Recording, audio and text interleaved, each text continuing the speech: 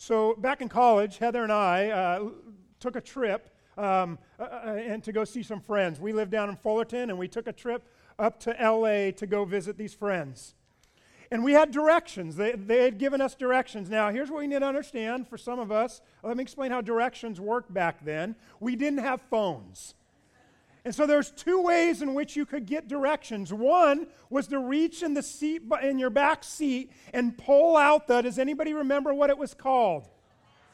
The Thomas Guide. Some of you are like, huh? What's a Thomas Guide?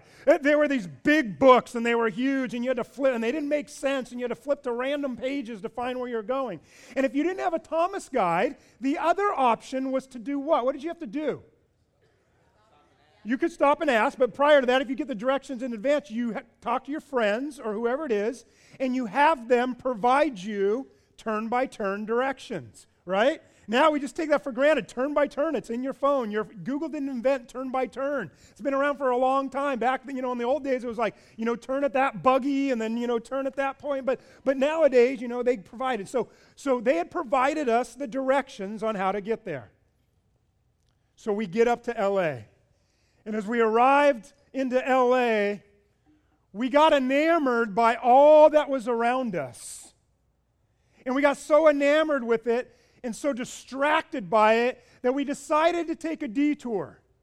We decided to check out the city before we went to visit our friends, a city we'd never been to, and it was big and lots of streets and all of this. And so we definitely got sidetracked from our destination.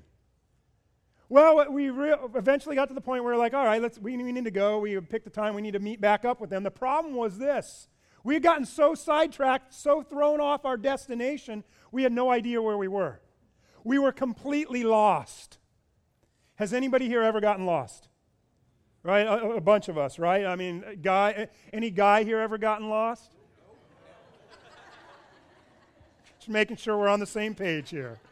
See, I wasn't lost. Heather was, but, So we were lost, and we're driving around. We're having no luck, and it's just bad, and we're late, and next thing you know, it got worse.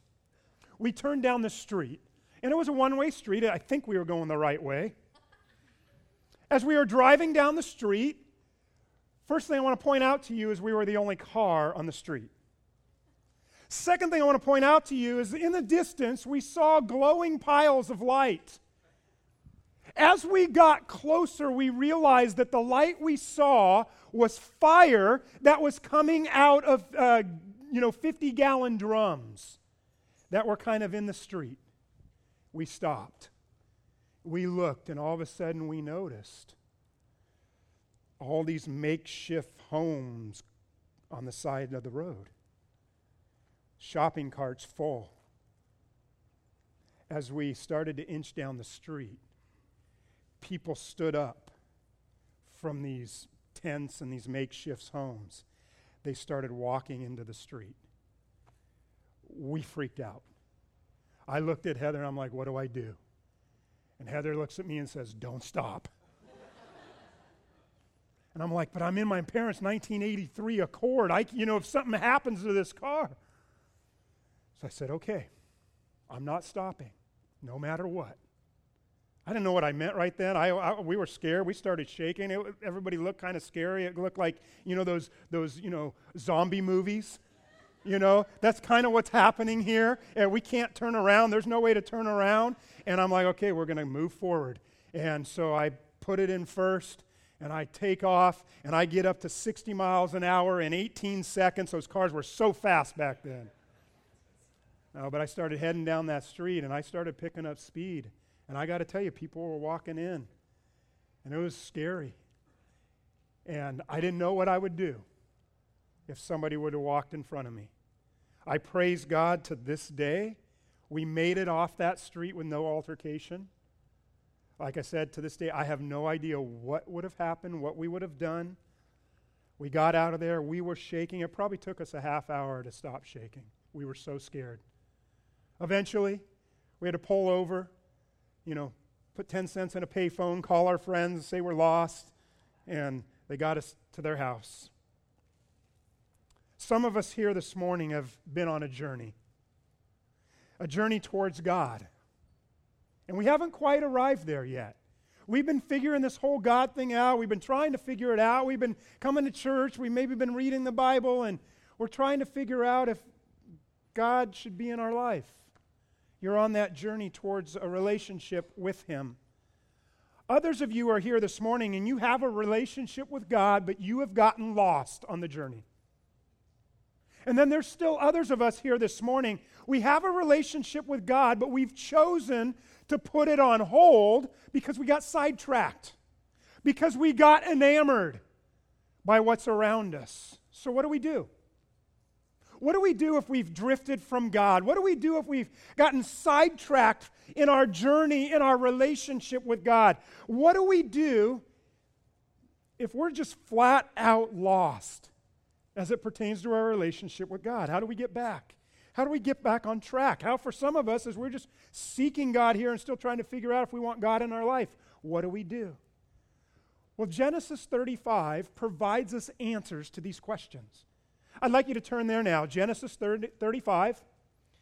And in a few minutes, we'll pick up in the first verse. If you haven't been with us throughout the summer, we've discovered that Jacob has done, that's who we're looking at, Jacob. Jacob has done some awful deeds, and consequently his brother Esau wanted to kill him. So he leaves town and decides to go live with his relatives in a distant land.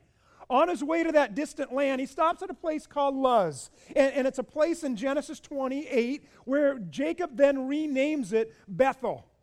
It's there that he kind of makes this connection with God. He has this relationship with God. And he, at that place, commits to God to return back to Bethel one day soon. Well, Jacob ends up spending the next 20 years of his life under the authority of his father-in-law and his employer, Laban. Then, after 20 years there, he leaves Laban, and he and his family decide to say it's time to go back to Bethel. But Jacob got sidetracked.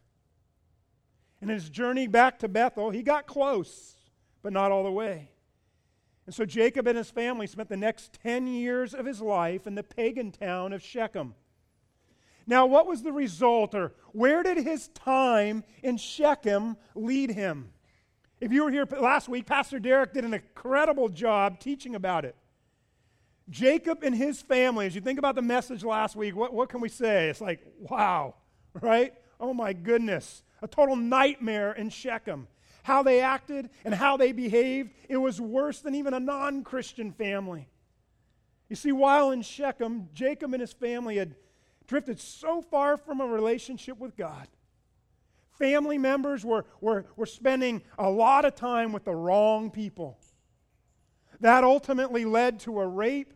That ultimately led to Jacob's sons exercising a revenge killing, which led to them ultimately destroying the city and killing all the men. There was nothing good about it. Everything was wrong. Jacob's family was guilty. They were spiritually lost. They were completely distant from God. And with that as a backdrop, what I want to do is I want to pick up the story. That's where we left off last week. Let's look at verse 1, Genesis 35. It says this, Then God said to Jacob, Go up to Bethel and settle there, and build an altar there to God, who appeared to you when you were fleeing from your brother Esau, 30 years ago. There's two commands here in Genesis 35, verse 1. It's the commands arise and go up. Your NIV only says go up, but there's actually two Hebrew words, arise and go up. In other words, with God, there's a sense of urgency. God's saying to Jacob, look, Jacob, you've delayed for so long that you and your family are far from me now. I mean, the godless living, the rape, the looting, the murder. Jacob's finally time. It's time to follow through with the commitment that you made 30 years ago. There's no more procrastinating. There's no more putting it off. It's time to go back to Bethel. And you need to do it now. You see, God is calling Jacob to himself.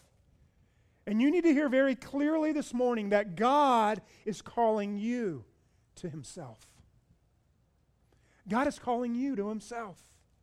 from a physical point of view, there's only a few miles that separate Shechem from Bethel. Only a few miles from where Jacob is and his appointed destination with God. Think about it. Only a couple miles separated Jacob from God, separated Jacob from God's will. And for the past 10 years, Jacob has lived near Bethel, but not near the God of Bethel. Jacob's condition, I suspect it's not much different than many of ours today. Perhaps there's some of us here today, outwardly, it appears like, we're good with God. But inwardly, we know we've come up short. We're a few miles away. We've stopped short of wholehearted devotion, of fully surrendering our life to God. So God says this, let's get you back. Let's get you there. Let's get you to a place. Let's get you back to a place of wholehearted devotion. Get you back to a place of faith. Let's get you back to a place of being fully surrendered to me. Where is that? Bethel. It was at Bethel that Jacob had his first encounter with God. Remember, that's the story we looked at early in the summer. That was really his conversion to faith. It was at Bethel that God first told Jacob about all the incredible plans that God had him, that God had a purpose for his life, and that God would bless him. It was at Bethel that Jacob first built an altar to God in worship. You see, Bethel was where Jacob was right with God, where he was in a right relationship with God. Now, as a little bit of a side note, the last time God's speaking to Jacob now, the last time that God had spoke to Jacob was 10 years earlier when he commanded him to leave Laban and leave Padam Haran and to get yourself back to Bethel. That was in Genesis 31. But God's been silent for 10 years. Why? Being able to look into the story as we are and seeing what has occurred, where my brain goes is I suspect that God was silent because Jacob wasn't interested in fully obeying God. And when you're not willing to fully obey God, it usually means you're not willing to listen to God. But it's interesting how God sometimes gets our attention, isn't it? Jacob wasn't pursuing God. He was living outside of the will of God by his choice. But now, Jacob's in a crisis.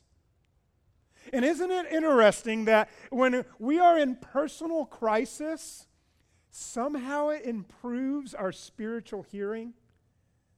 Have you ever figured that out? But here's what I love about God. When we're struggling and we're down and we've been ignoring God maybe for 30 years, in our crisis, we might turn to God and we might cry out to God. And one of the great characteristics or qualities of the love and the grace and the mercy and the patience of God is that God hasn't given up on us. And he was willing now to speak to Jacob to see if he was ready to listen. In fact, God reminded him when he said the words, when you fled from Esau, he was reminding him, you've been outside of my will, but I'm going to call you again and I'm going to reach out to you again. How many of us waste precious years of our life outside of God's will, in our own Shechem?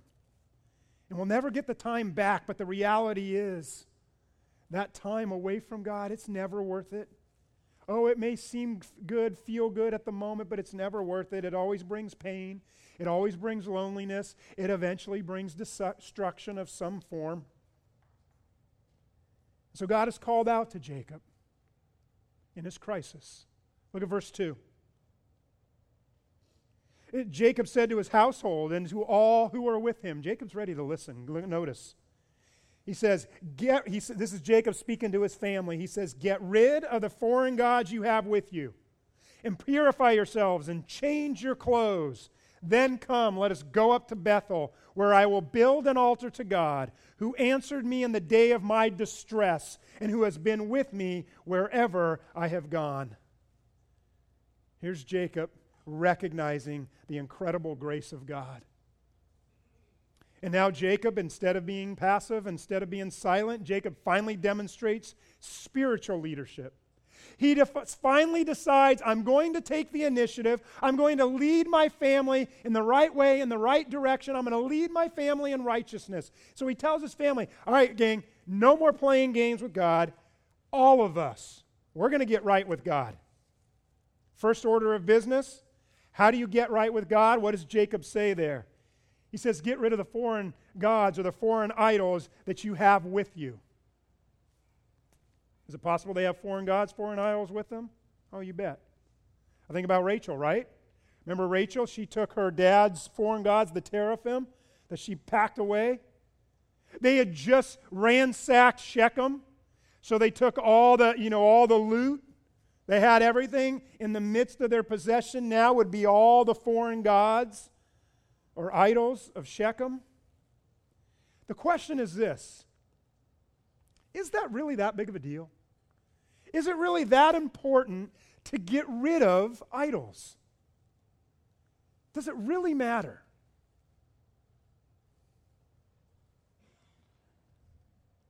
Have you ever heard of the Ten Commandments?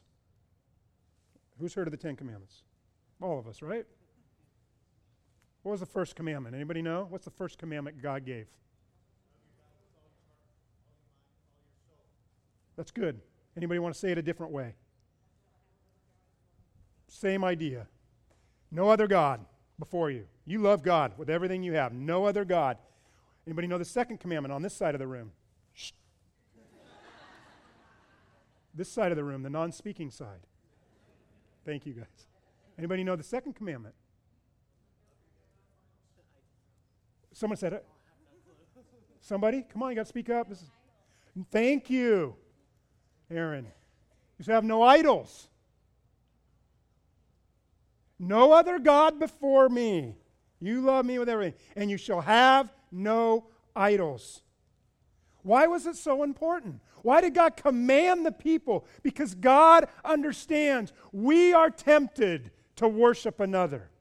We are tempted to serve another, to lay down and fall at the feet of another, of idols, of foreign and false gods. And so he told the Israelites, you shall have no other God, you shall not worship any graven images. Moses had to warn the people about this idolatry before they entered into the land in Deuteronomy 7. Joshua had to challenge the people to abandon their idols in Joshua 24. Samuel had the same problem in his day in 1 Samuel 7. And all the prophets that followed, they had to constantly rebuke the nation of Israel for building these high places where they would serve and worship false gods and false idols. Why is this such a big deal to God? What do idols do for us? What do they represent for us? You see, an idol, I want you to track with me here for a moment. An idol is something that the people would find their security in, their safety in, their worth in, their value in, their protection, instead of finding it in God. And I'll tell you the same is true for us today. It is in our idols that we find our security, our worth, our value, our protection, and even our safety. Sure, we don't have little gods that we have on the shelf that we're, worshiping. So what's an idol if it's not a little god on a shelf for us? An idol is anything that takes away our attention and our devotion to God. An idol is anything that competes with our worship of Almighty God. An idol is anything that has more influence in our life than God. So today we have different idols, right? I mean, for some of us, we might drive our idol to church. And it may not be 6 inches, it may be 8 feet long. Or some of us, we drive that idol back to our other idol that we call a house. Those things represent security, worth, value, even safety for us. How do I know? Well, what if God asked you to move to a housing project in South Sacramento? How would you respond? What would you say? Idolatry today is more than that. It's oftentimes a matter of our heart. For us, our idolatry today is oftentimes pride, self-centeredness, greed, gluttony, covetousness, wanting and wanting possessions. It's ultimately our idols is ultimately, it's our rebellion against God. It's no wonder God has always hated idolatry, and He's commanded against it. So how do you and I get right with God? How do we get on the right path to God? We get rid of our foreign idols. We get rid of our idolatry. Next, Jacob said to his family, he said, to get right with God, it's time to purify ourselves. It's time to change our clothes. In the ancient world, they didn't have a giant closet in which they housed clothes that could last for weeks on end. They had one, maybe two pairs of clothes.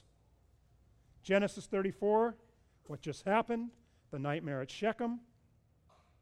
As the people looked down on their clothing, what would the clothing be covered with? Blood. The evidence of their rebellion against God, the evidence of their sin, of their choosing, how far they had fallen from God. And so Jacob said, I want you to get rid of that clothing.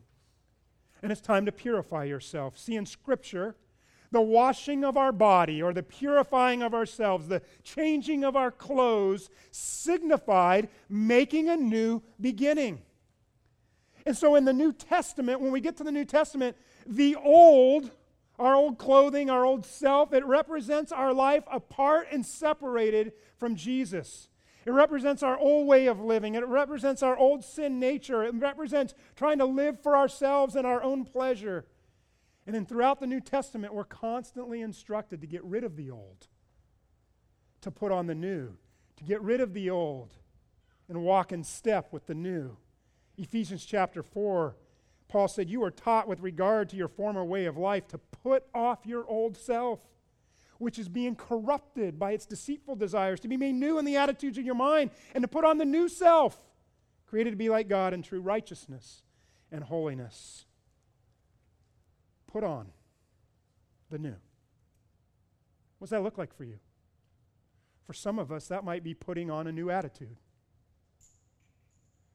to be more like God. For some of us, that might be putting on a new behavior to be more like God in His behavior. For some of us, that's putting on new priorities. For some of us, it's putting on a new self.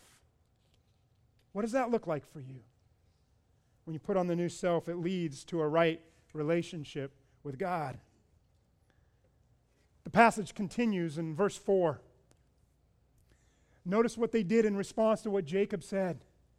Verse 4, so they gave Jacob all the foreign gods they had and the rings in their ears, and Jacob buried them under the oak at Shechem. One of the parts I love about this story is Jacob finally steps up.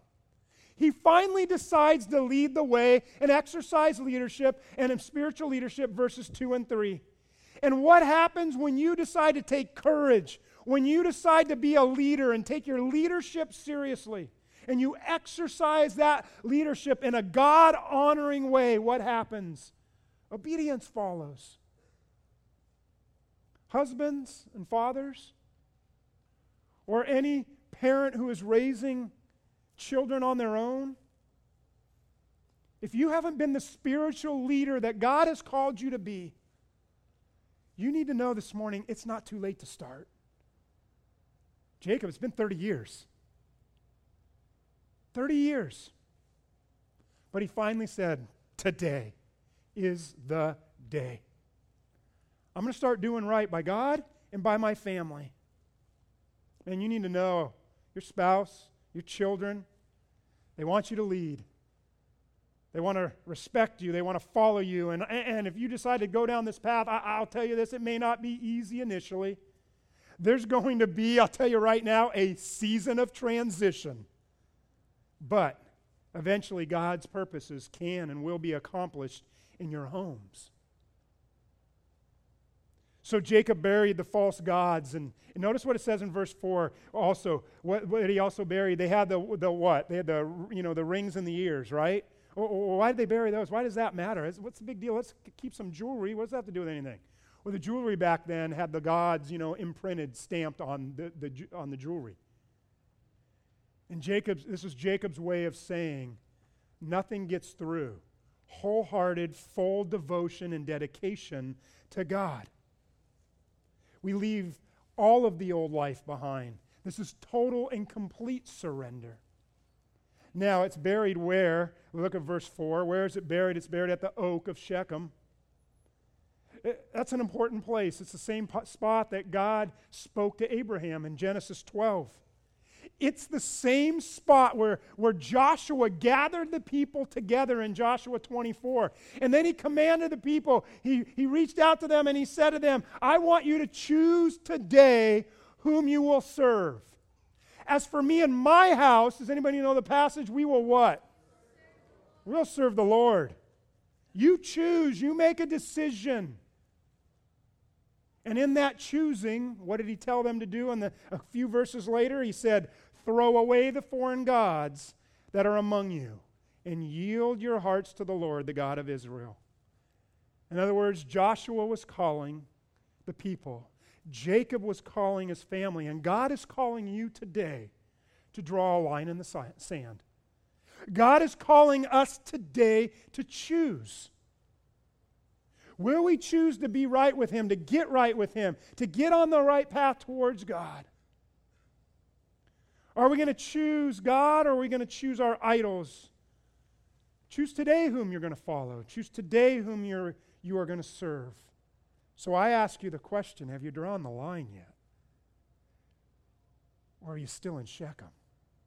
Have you drawn the line but you've been distracted, sidetracked? God is calling Jacob and his family back to himself. And Jacob knew. Jacob knew what was standing in the way. Jacob knew it was the idols. He knew it was the idols. He knew it was the sinful clothing. He's like, take it off, get rid of it, bury it, leave it behind, and let's move ahead towards God. You know what this is? This is a beautiful picture of a word that we use in Christianity a lot, and it's the word repentance. What's repentance? Repentance simply means to change course. You're heading one way and you choose to go a different direction. And having a repentant heart is really the only way to experience a growing, healthy relationship with our God.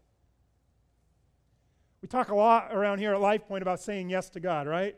Just say yes to God. Say yes to His will, to His way, to His leading, to His guidance in your life. If you say yes to God, you will be amazed at how God will change your life, how you'll experience life to the fullest. Say yes to God. You know, there's a second part to the equation.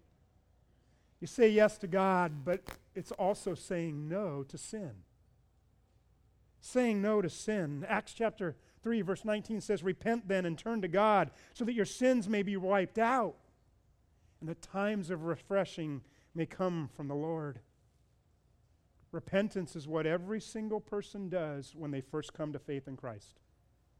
If you've been pursuing this thing called faith, if you've been pursuing God, you've been pursuing Jesus, and you're like, what's my next step? I know I haven't crossed the line. It starts with a faith heart full of repentance. I choose to no longer live for myself, but I'll live for Him.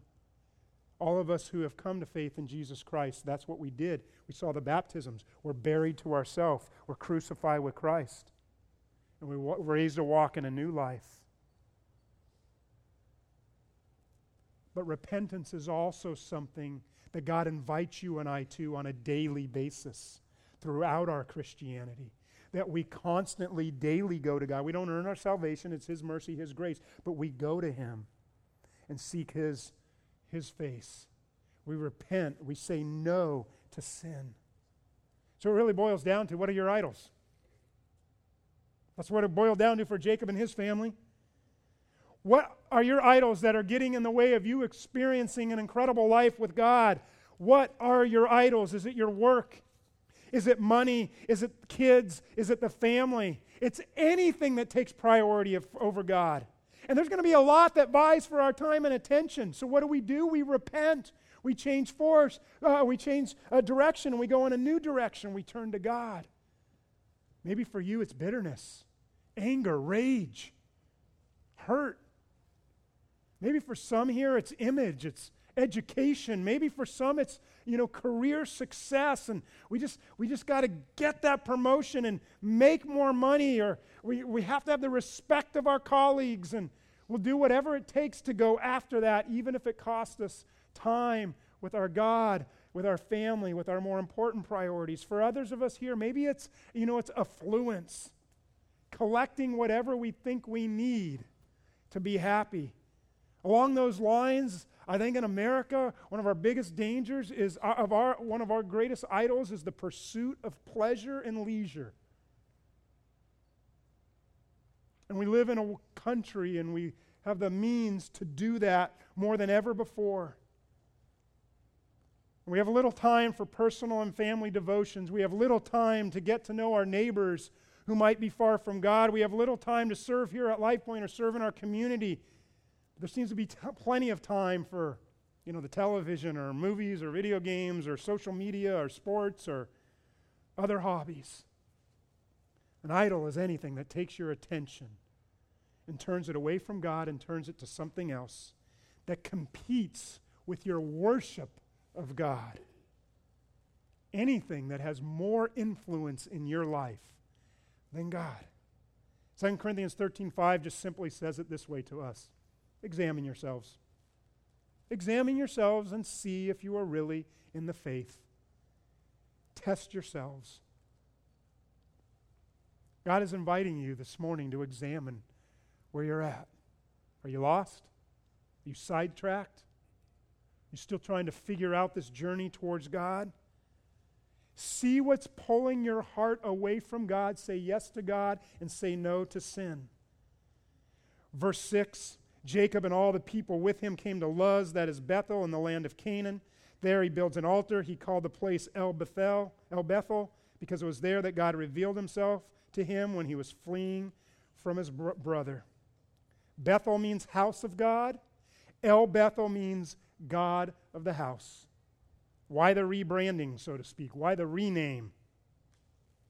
Well, it's kind of the difference between I'm going to church or I'm going to spend time with God. You ever thought about that? Steve, I loved what he shared earlier. That was all about, he was giving us some practical steps about having our focus be on spending time with God. It's not about going to a building or a facility or attending. It's about a relationship with God, fully and solely dedicated to Him. House of God or God of the house?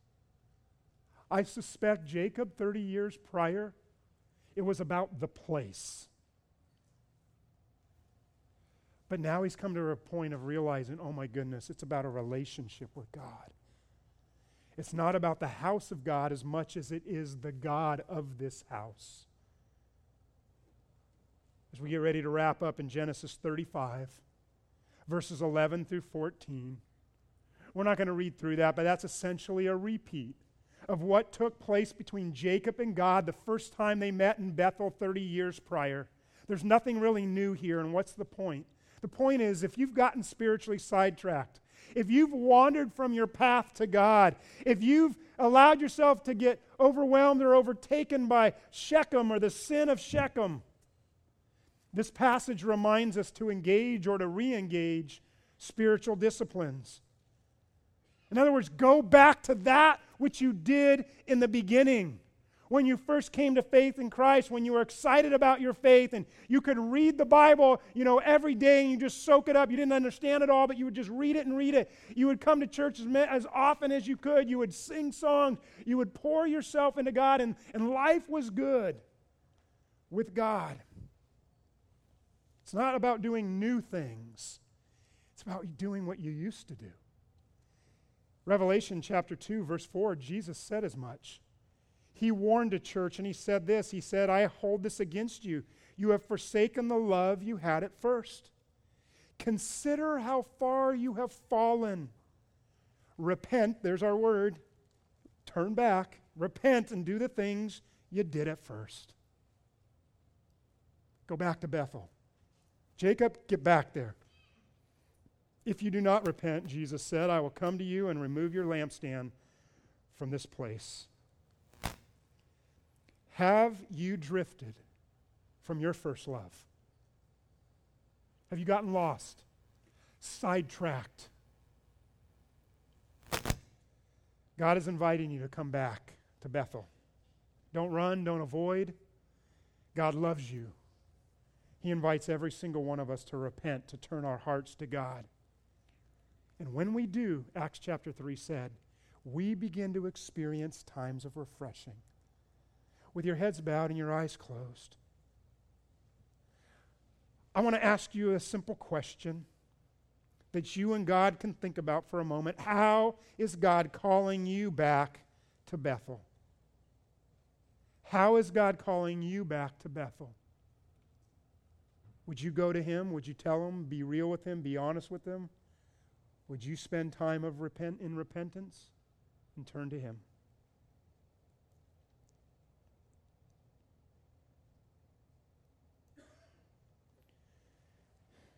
God, like Jacob, with some of us, you've been waiting patiently for 10, 20, 30 years, 40 years, waiting for us to turn to you, to get right with you.